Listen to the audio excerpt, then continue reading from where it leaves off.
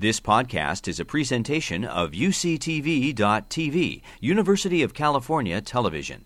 Like what you learn? Help others discover UCTV podcasts by leaving a comment or rating in iTunes. Thanks for coming. Yes, despite rain and plague, as we were talking about this. Rain and plague.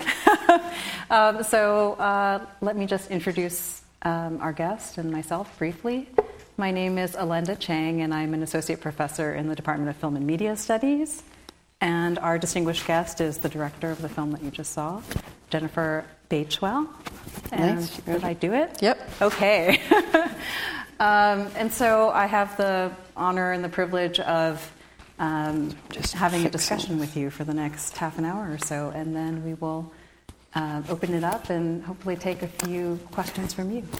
So I thought we could start with the notion of the Anthropocene, which has been very fruitful for scholars in many environmental disciplines, including the humanities and the sciences.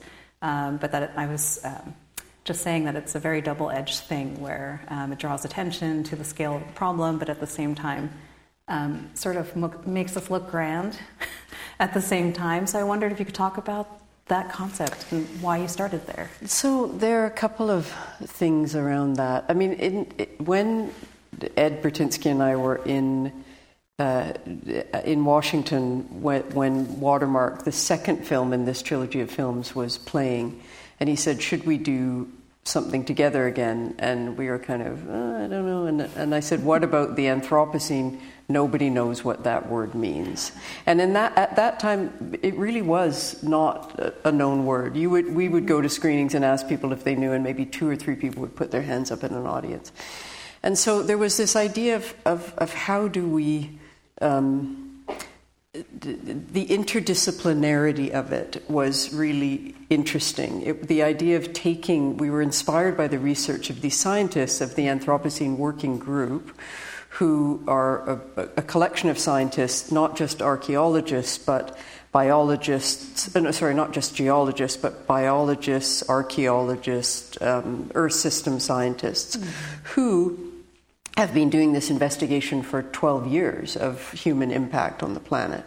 And so the idea of kind of looking at their work and saying, how can we make this accessible to ordinary people? That was the challenge. But even within those groups and the International Commission on Stratigraphy, which will eventually do the vote to decide whether we are in the Anthropocene epoch, whether we have left the Holocene or not.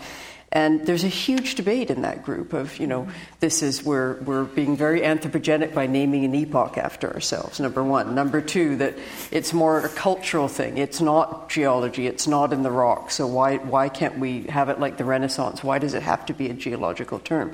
So there's swirling debate on the one hand, and then there's this critique of the concept on the other that is also fascinating. Like, people say it should be called Capitalocene, not Anthropocene, because there's a very small percentage of people on the Earth who actually are responsible for most of the impact, and a lot of people who are experiencing that impact.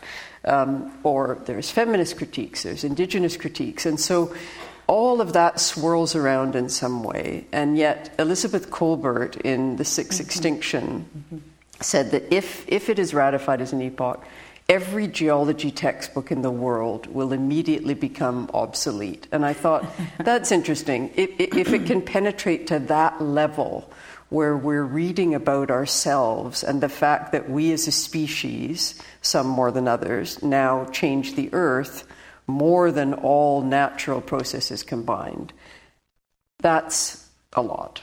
And there's something about the recognition of that fact that I think is quite powerful.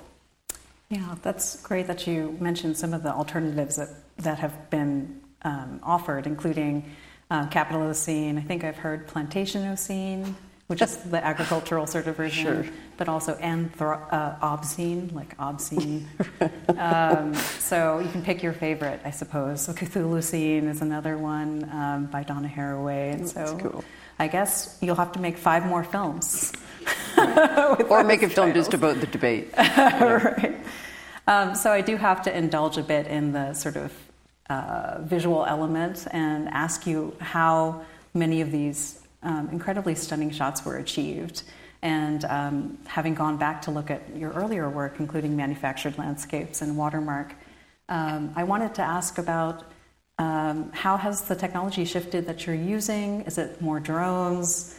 I know we have a special guest in our audience. Well, there is somebody in our audience who, in fact, was responsible for quite a lot of certainly all of the aerial work that we did with drones, and then cinematography as well. That's Mike Reed, who's sitting right there in the white shirt. Very happy that he's here. And he's an incredibly valuable part of our team, and we've been working with him he was with us on Watermark and the films that we've done in between.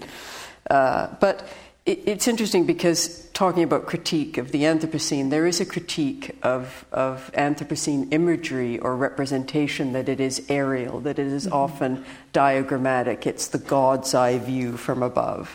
And it allows this kind of distance, this kind of omniscience that is really not the same thing as being in these places. And I think that certainly in Watermark, especially for Ed Bertinsky, he started to do much more aerial photography because he said you could only understand watersheds from above. They're so big, you can really only understand them when you see the whole picture. But that sort of dovetails with Nick's and my work as documentary filmmakers and the ethic of our work and the ethics of our work, where the two things. You can only understand scale when you are constantly pairing it with detail, and where you're above but you're down on the ground and you're in a place, you're saturated in a place. And I think that dialectic is a huge part of our work, and it's also part of the ethics of our work, because when you travel all over the world, it's very arrogant to assume that you can convey anything about any place that you are not of, and it is also an aggressive act to put a camera in somebody's face, and so mitigating that power imbalance and finding a way of authentically being in these places that we are not of,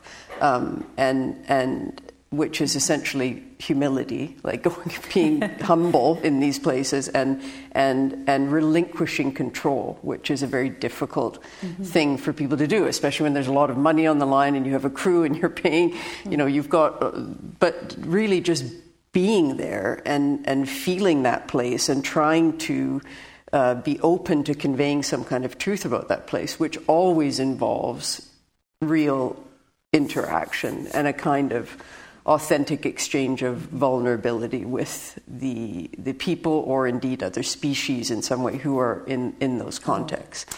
Yeah, I'm so glad you mentioned that, actually, because this time when I was watching, I was paying attention to things like elevation of the camera, and it felt at many points that it was almost like you were taking a non-human perspective in some ways. That sometimes it seemed to be trailing people like a dog, and at other times it seemed to be definitely too tall for a human perspective, and I don't know if this is intentional or sort of just well, like an elephant's eye view, or I remember when for me the sequence in the London Zoo, I mean the Zoological Society of London and that whole area with these species that are at risk, they're either endangered, critically endangered, or extinct in the wild. And when I was trying to tell Nick why I wanted to go there, he was just like, "We're not going to a zoo. You want me to film in a zoo? I can't do that." And I said, "Come on, Nick, just indulge me here." And so we went.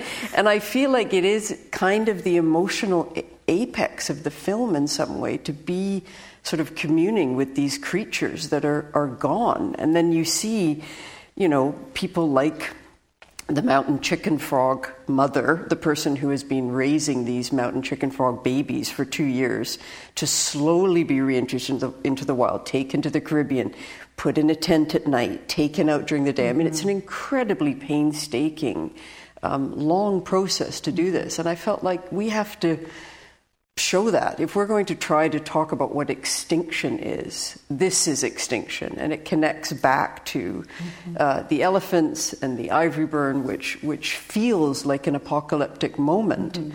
It feels apocalyptic, but in fact it is this incredibly positive act of burning this ivory and saying there is no market for it. Right, period. Exactly. I think the scholar Tom Van Doren, who does animal studies work, actually has this interest in extinction and how we as humans are the only ones that could come up with levels of extinction, right. Including de-extinction, the possibility for de-extinction. Right, but things like functionally extinct or extinct in the wild and yeah. all these shadings for something for that loss. we imagine. Yeah, it's a bright line. But it's interesting because geology, one of the sort of limitations of geology and this idea of looking for evidence in the strata. So some of these, urban archaeologists will argue that the landfill, like you see in the Dandara landfill, will eventually become lithified into strata. That will become rock, and it will be all human. The human signal will be there.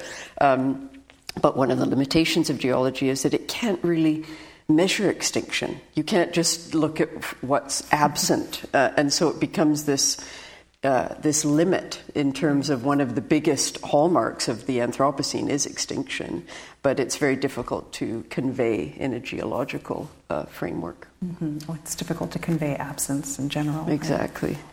I have a few more questions, I'm sorry, and I'll try to open it up, but I've been wanting to ask this ever since I first saw Manufactured Landscapes, and I'm sure you get this all the time, where you make environmental degradation look so beautiful.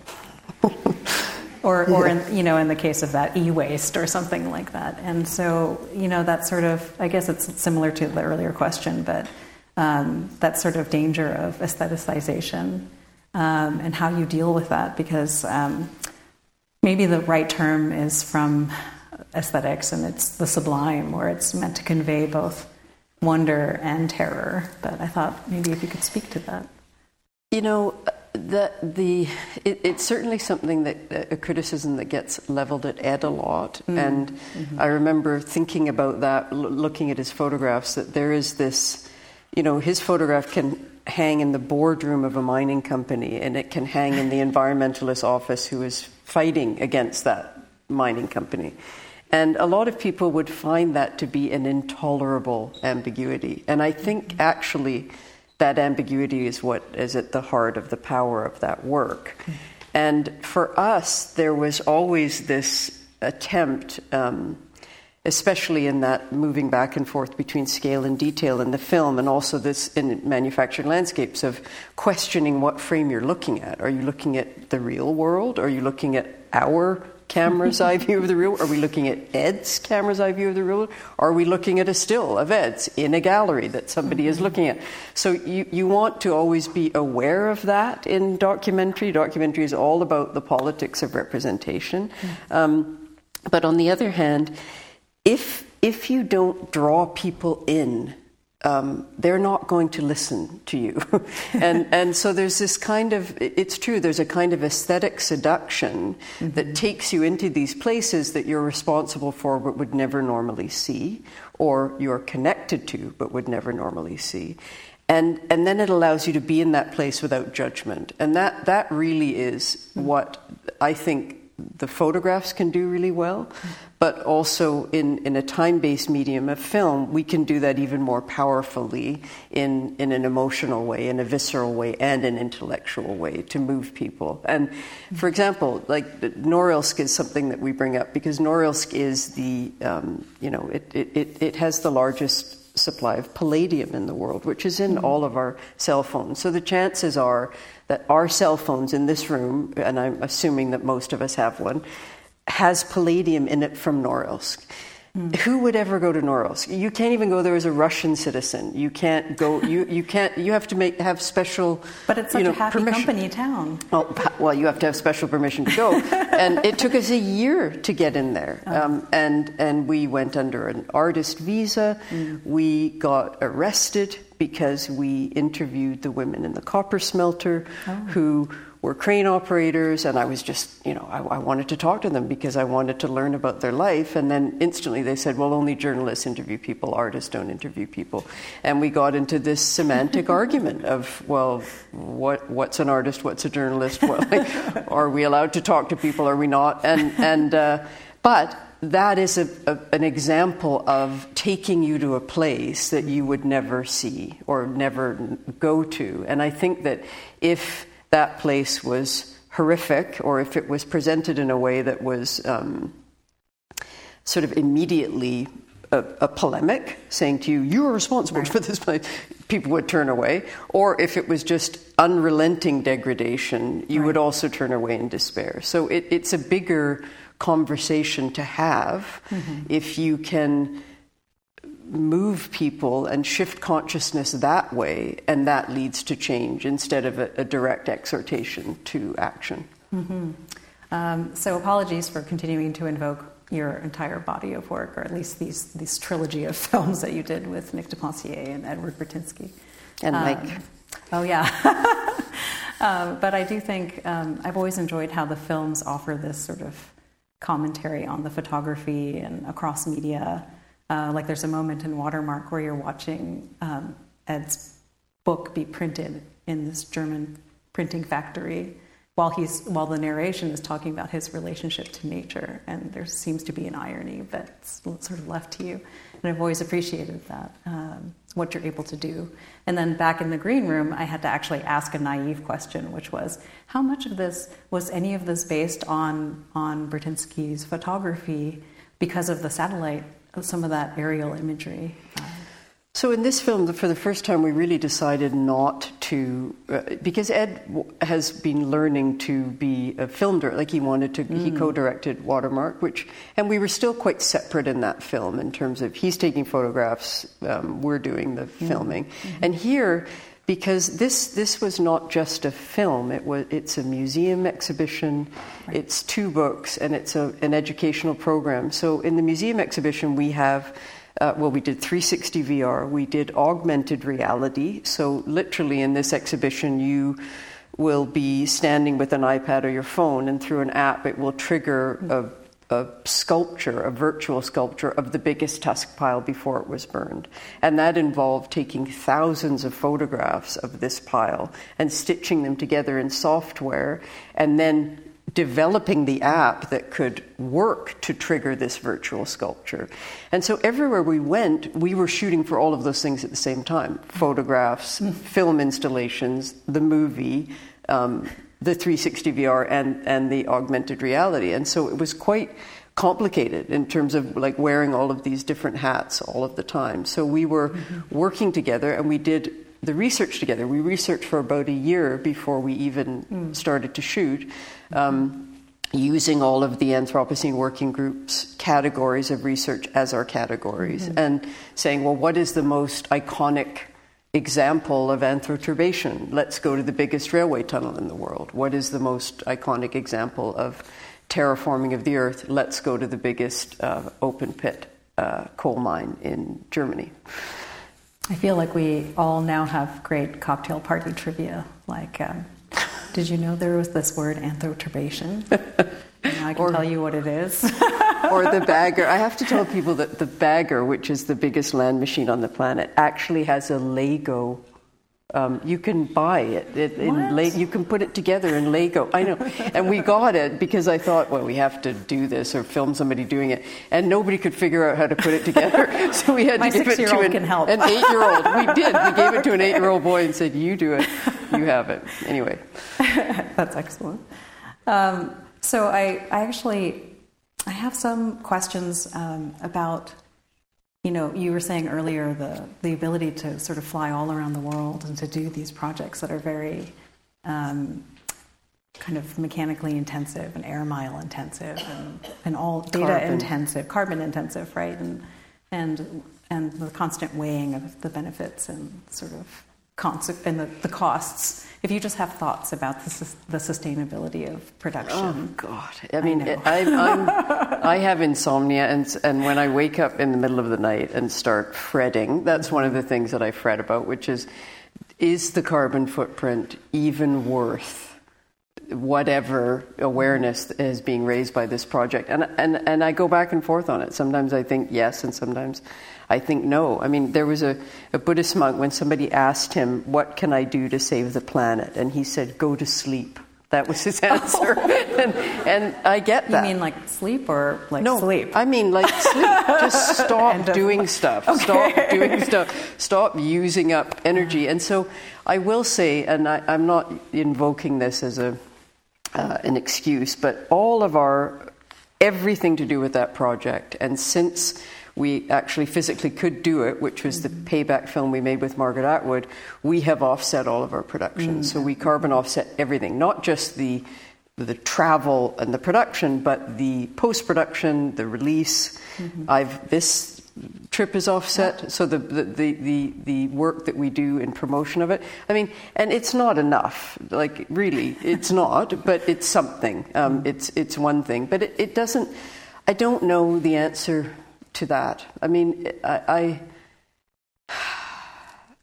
do know that the exhibition is traveling now around Europe. It will probably travel for the next 2 years, and already 300,000-400,000 people have seen it.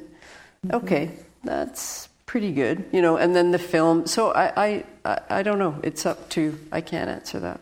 I feel terrible about it though. One of my students actually, I think, saw the museum exhibition in Sweden. Yeah, it was just. It's there right now. I was promoting this screening tonight, and she said, "I think I saw that in Sweden." Yeah, it's there yes, right correct. So it turns out we have somewhat of a shared background in that we were both at one point in our lives copy editors. That lucrative job. Yes. And I was wondering if you could speak to your role as a writer and maybe how that informs the way that you produce and direct and edit or have approached this particular film.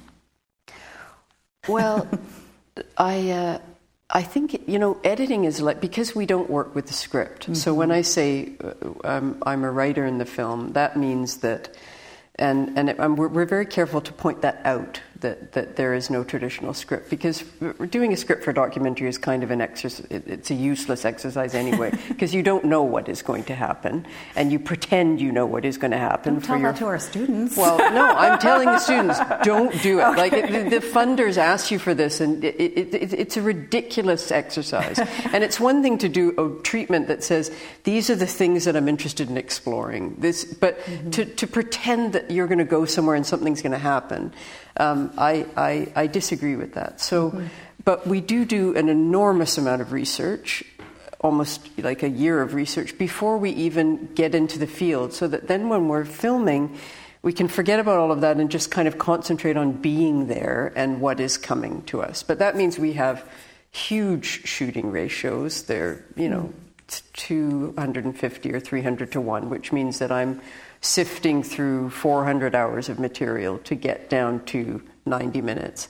And I do that with our editor, Roland Schlimm, who's edited all 3 of the films. We sit together in a room for a year and go through everything. And that is where the writing happens. So that's where it really comes together. And it's sort of like putting together a huge puzzle, like a 2,000-piece puzzle, without ever seeing the picture of what it is supposed to look like in advance, but then just kind of finding your way. And I wrote the narration to this film in the last 2 months of editing, because originally we were going to use text, because there's a lot of words that you just don't know. People do, technofossil, things like that. And I thought we would use text to define these words, and it just got too busy on the screen. And I started to think, is there a place for sparse narration here? And originally we were going to get one of the Anthropocene Working Group scientists to do it, and I was very clear I didn't want the voice of God to be a man, because it almost always is. So I was thinking about who is an actor whose work I respect, who I also know is an environmentalist, and she was, Alicia Vikander was at the top of the list, and she said yes, which is, if I ever make a fiction film, which I never will, a drama, I hope it's as easy to get somebody like that to participate in it, because that was easy, and she was amazing.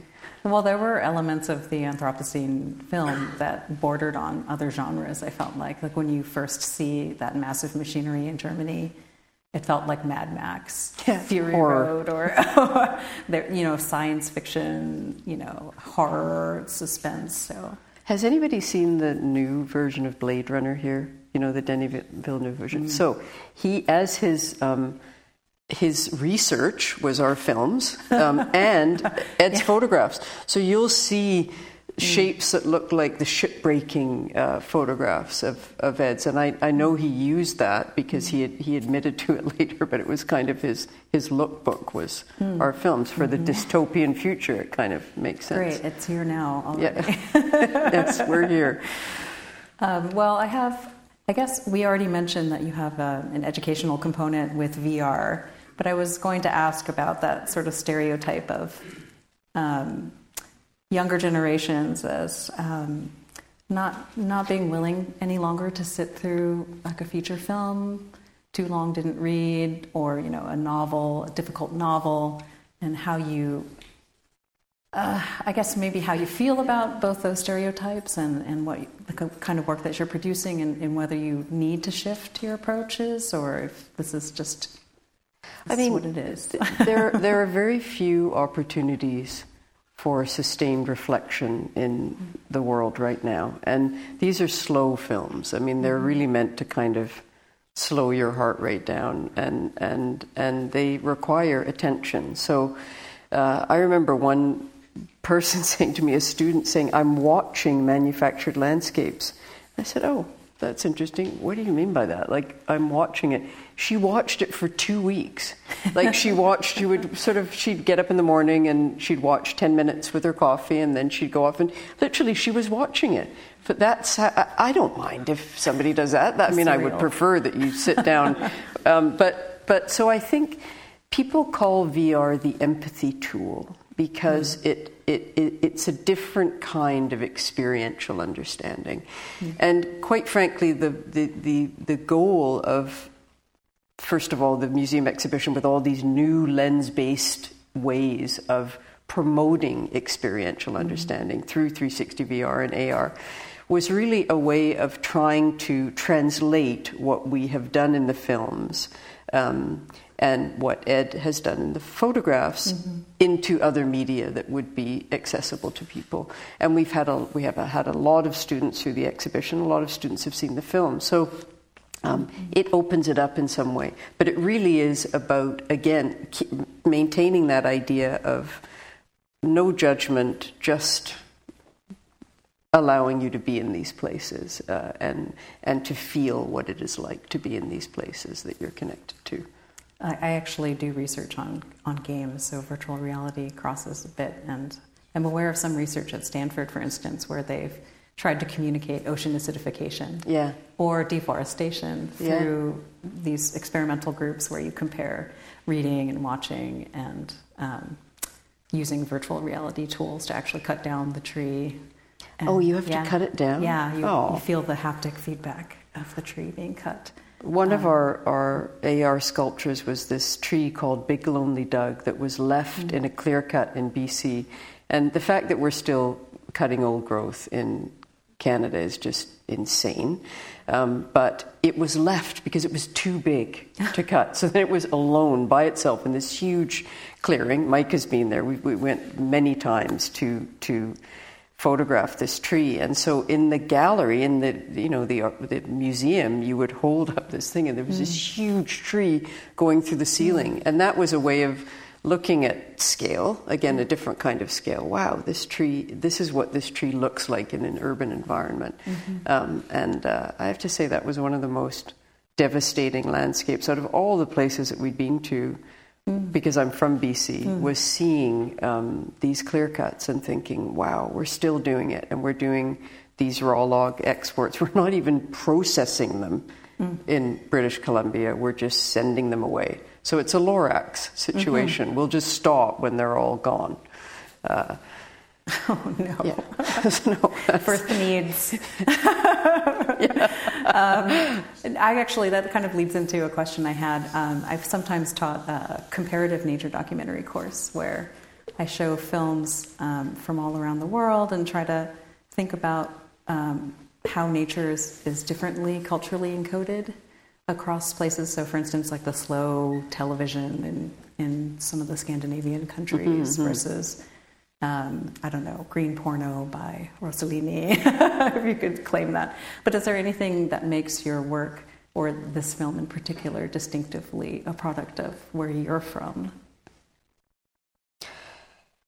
Well, my background is I have a bicultural identity. My father's from South India. He died in 1995. My mother is British, and they met, when he was a resident and she was training to be a nurse. And both their families totally rejected them. And because I guess people didn't really do that very often then. And so I feel like this may not be what you were asking, but my background of never really belonging to a larger collective group or feeling like I'm part of this group I used to lament it, and now I realize it's the basis of all of my work, because I'm always looking for the marginal perspective that illuminates the center in a different way. And we're very careful to not have, experts pronounce on what you're looking at or telling you what you're looking at. Actually, you're learning about the place that you're in from the people who are of that place or the other species that are from that place. And I think that comes from me feeling that marginality and finally coming to sort of embrace it and say, wow, this perspective is a valuable and interesting perspective. I think that was very much a valid answer, because I think in the course we sort of discover that there's nothing distinctly, this might be fighting words, but distinctively Canadian, for instance, about a nature documentary. So, at least these are things that are shifting categories that could mean totally different things to different people. So. Yeah. I think this film I thought was interesting because it does go to so many different places than some of the earlier work, which spent a lot of time in China and India. So I thought I'd ask if that was a conscious choice or dictated by the sort of nature of the film and the content that you were looking at. And for this particular film, what the most difficult location might have been to do your work in, and was that a sort of physical consideration or bureaucratic consideration? Well, all of those things. And remember, because Anthropocene, even though that is it's one of the critiques, it is a global thing. So, it's a global concept. So we were trying to find the most iconic examples and the most visually arresting examples of these categories of research, but also all over the world. And so there were places, we were talking about the islands in the South China Sea, the Spratly Islands, which I really wanted to go to because they're anthropogenic islands. They were coral reefs that have been built up. They're these now military bases, and nobody would go there because they're very dangerous. It's a dangerous place. We couldn't go to. All of the locations had their own challenges. In the potash mines, there's no light, so everything has to be lit. That was sort of a complicated thing. Plus, everything is incredibly dusty all the time. There was that. Norilsk was difficult because we kept getting harassed by the police. The underwater stuff. There was one of the students that we were having dinner with does ocean floor work.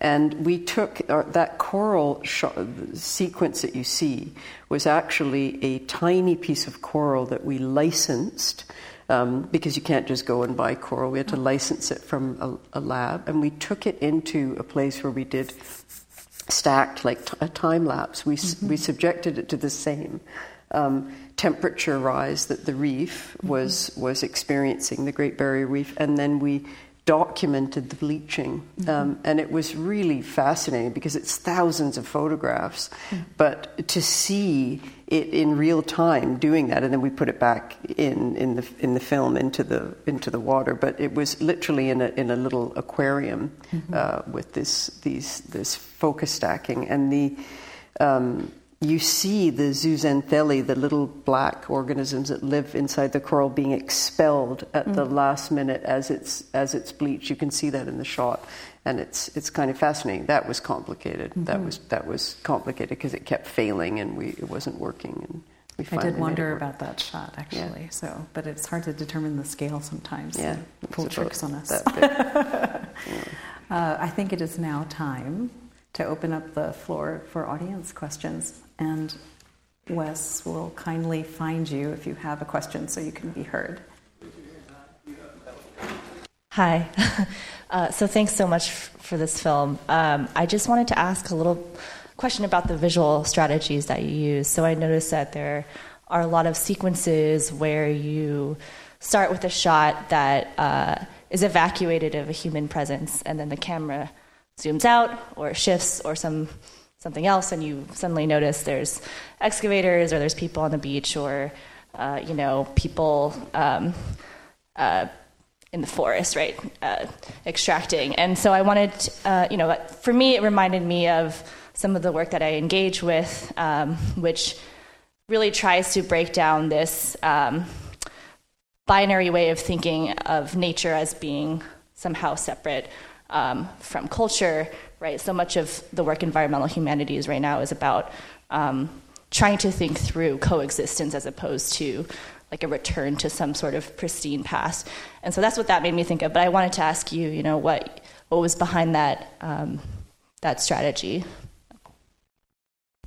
So often the sequences begin with, you don't really know exactly what you're looking at, and there's something destabilizing about that. And the destabilization is what sort of opens you up to an awareness, like a kind of, and an openness to what is going to come. So beginning with something small, and then it kind of telescopes out so that you get the bigger view. And again, that's the scale-detail relationship. It's a kind of revelation that happens that makes you, I think, understand in a kind of visceral way what you're looking at. And the point about humans and when they're there and when they're not there, I mean, it feels to me like even those of us who are, very much aware and environmentally aware, we still operate as though when we live in these urban environments that we're going to nature. We make forays into nature. We go on a canoe trip or a hike or something, then we go back to the city, and everything we do every day is taking from some landscape somewhere.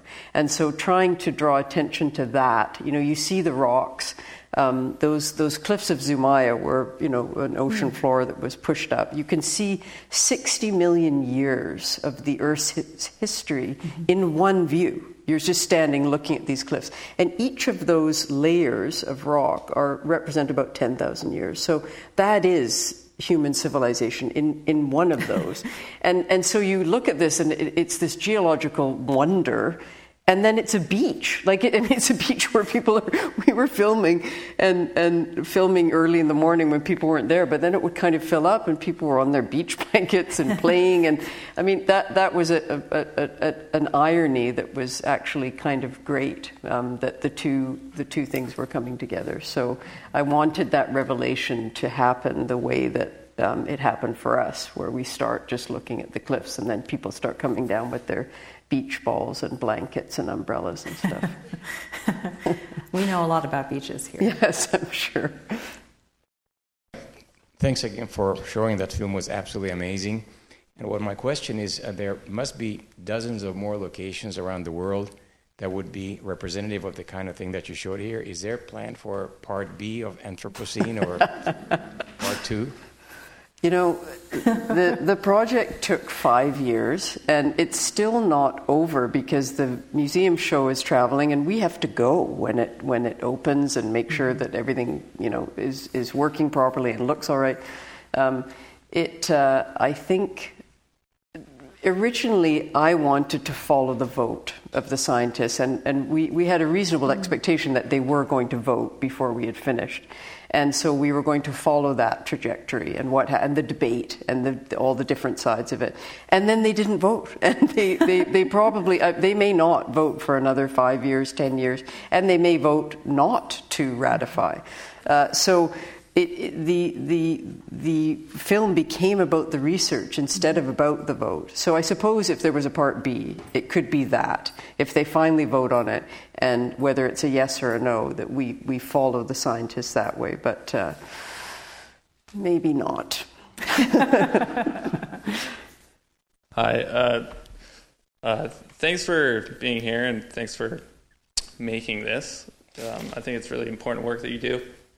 My question is, I guess, can you speak a little bit more towards your process in that year that you spent editing, and your process of, I guess, that extracting the story and the most challenging part of that time period, I guess, for you? I really love the editing process. It's kind of my favorite part because it does feel like this mystery that you're figuring out. And I go through these different phases, and my co-directors are not in the edit room every day. They come in and look at cuts, and then they'll give notes, and then they go away, and then it's just me and Roland sitting there trying to figure it out. And sometimes he's there on his own for a while, and I'm looking at footage on my own or reading through transcripts. But it begins with my memory of what we shot. Eventually the allegiance shifts to the footage that exists, because I'll look at something and I'll say, where's that black bird that was in the tree that went, over, thinking that Nick has filmed everything that my eye sees, which he does not. And then I get sort of mad and I think, how did you miss that? And so then eventually the universe becomes the footage that exists. And that is, we go through these, we'll put assemblies together of scenes where we talk about the ideas and the philosophy, and then there'll be one scene that starts off as being kind of 4 hours in an assembly, or 6 hours even, that ends up getting cut down to 15 minutes. And it just sort of whittles down to the most essential part, the thing that really conveys that place.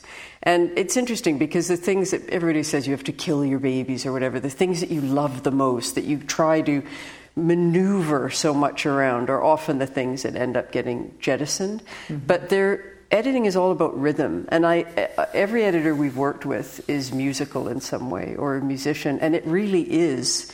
It's copy editing, which is also rhythm of language, and there's a kind of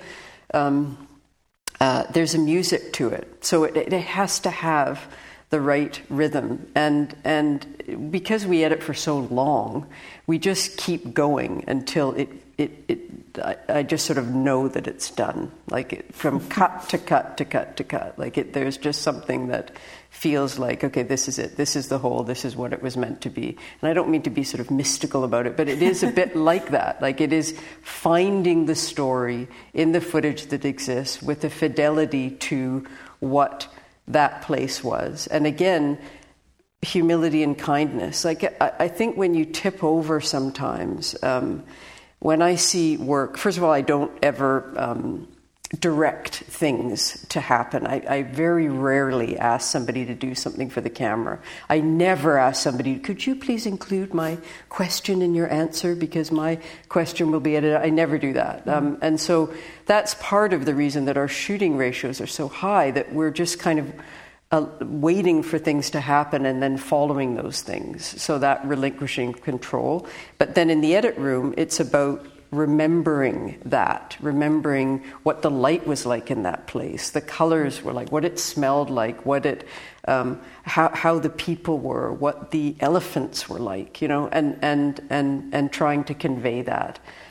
So it's a great part. It's very frustrating. I mean, we get to this is never going to work. I go through all of that numerous times, but in the end, somehow it comes together. Thank you. Thank you. Thank you for coming.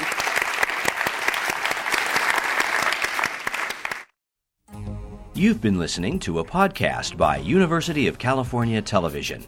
For more information about this program or UCTV, visit us online at uctv.tv.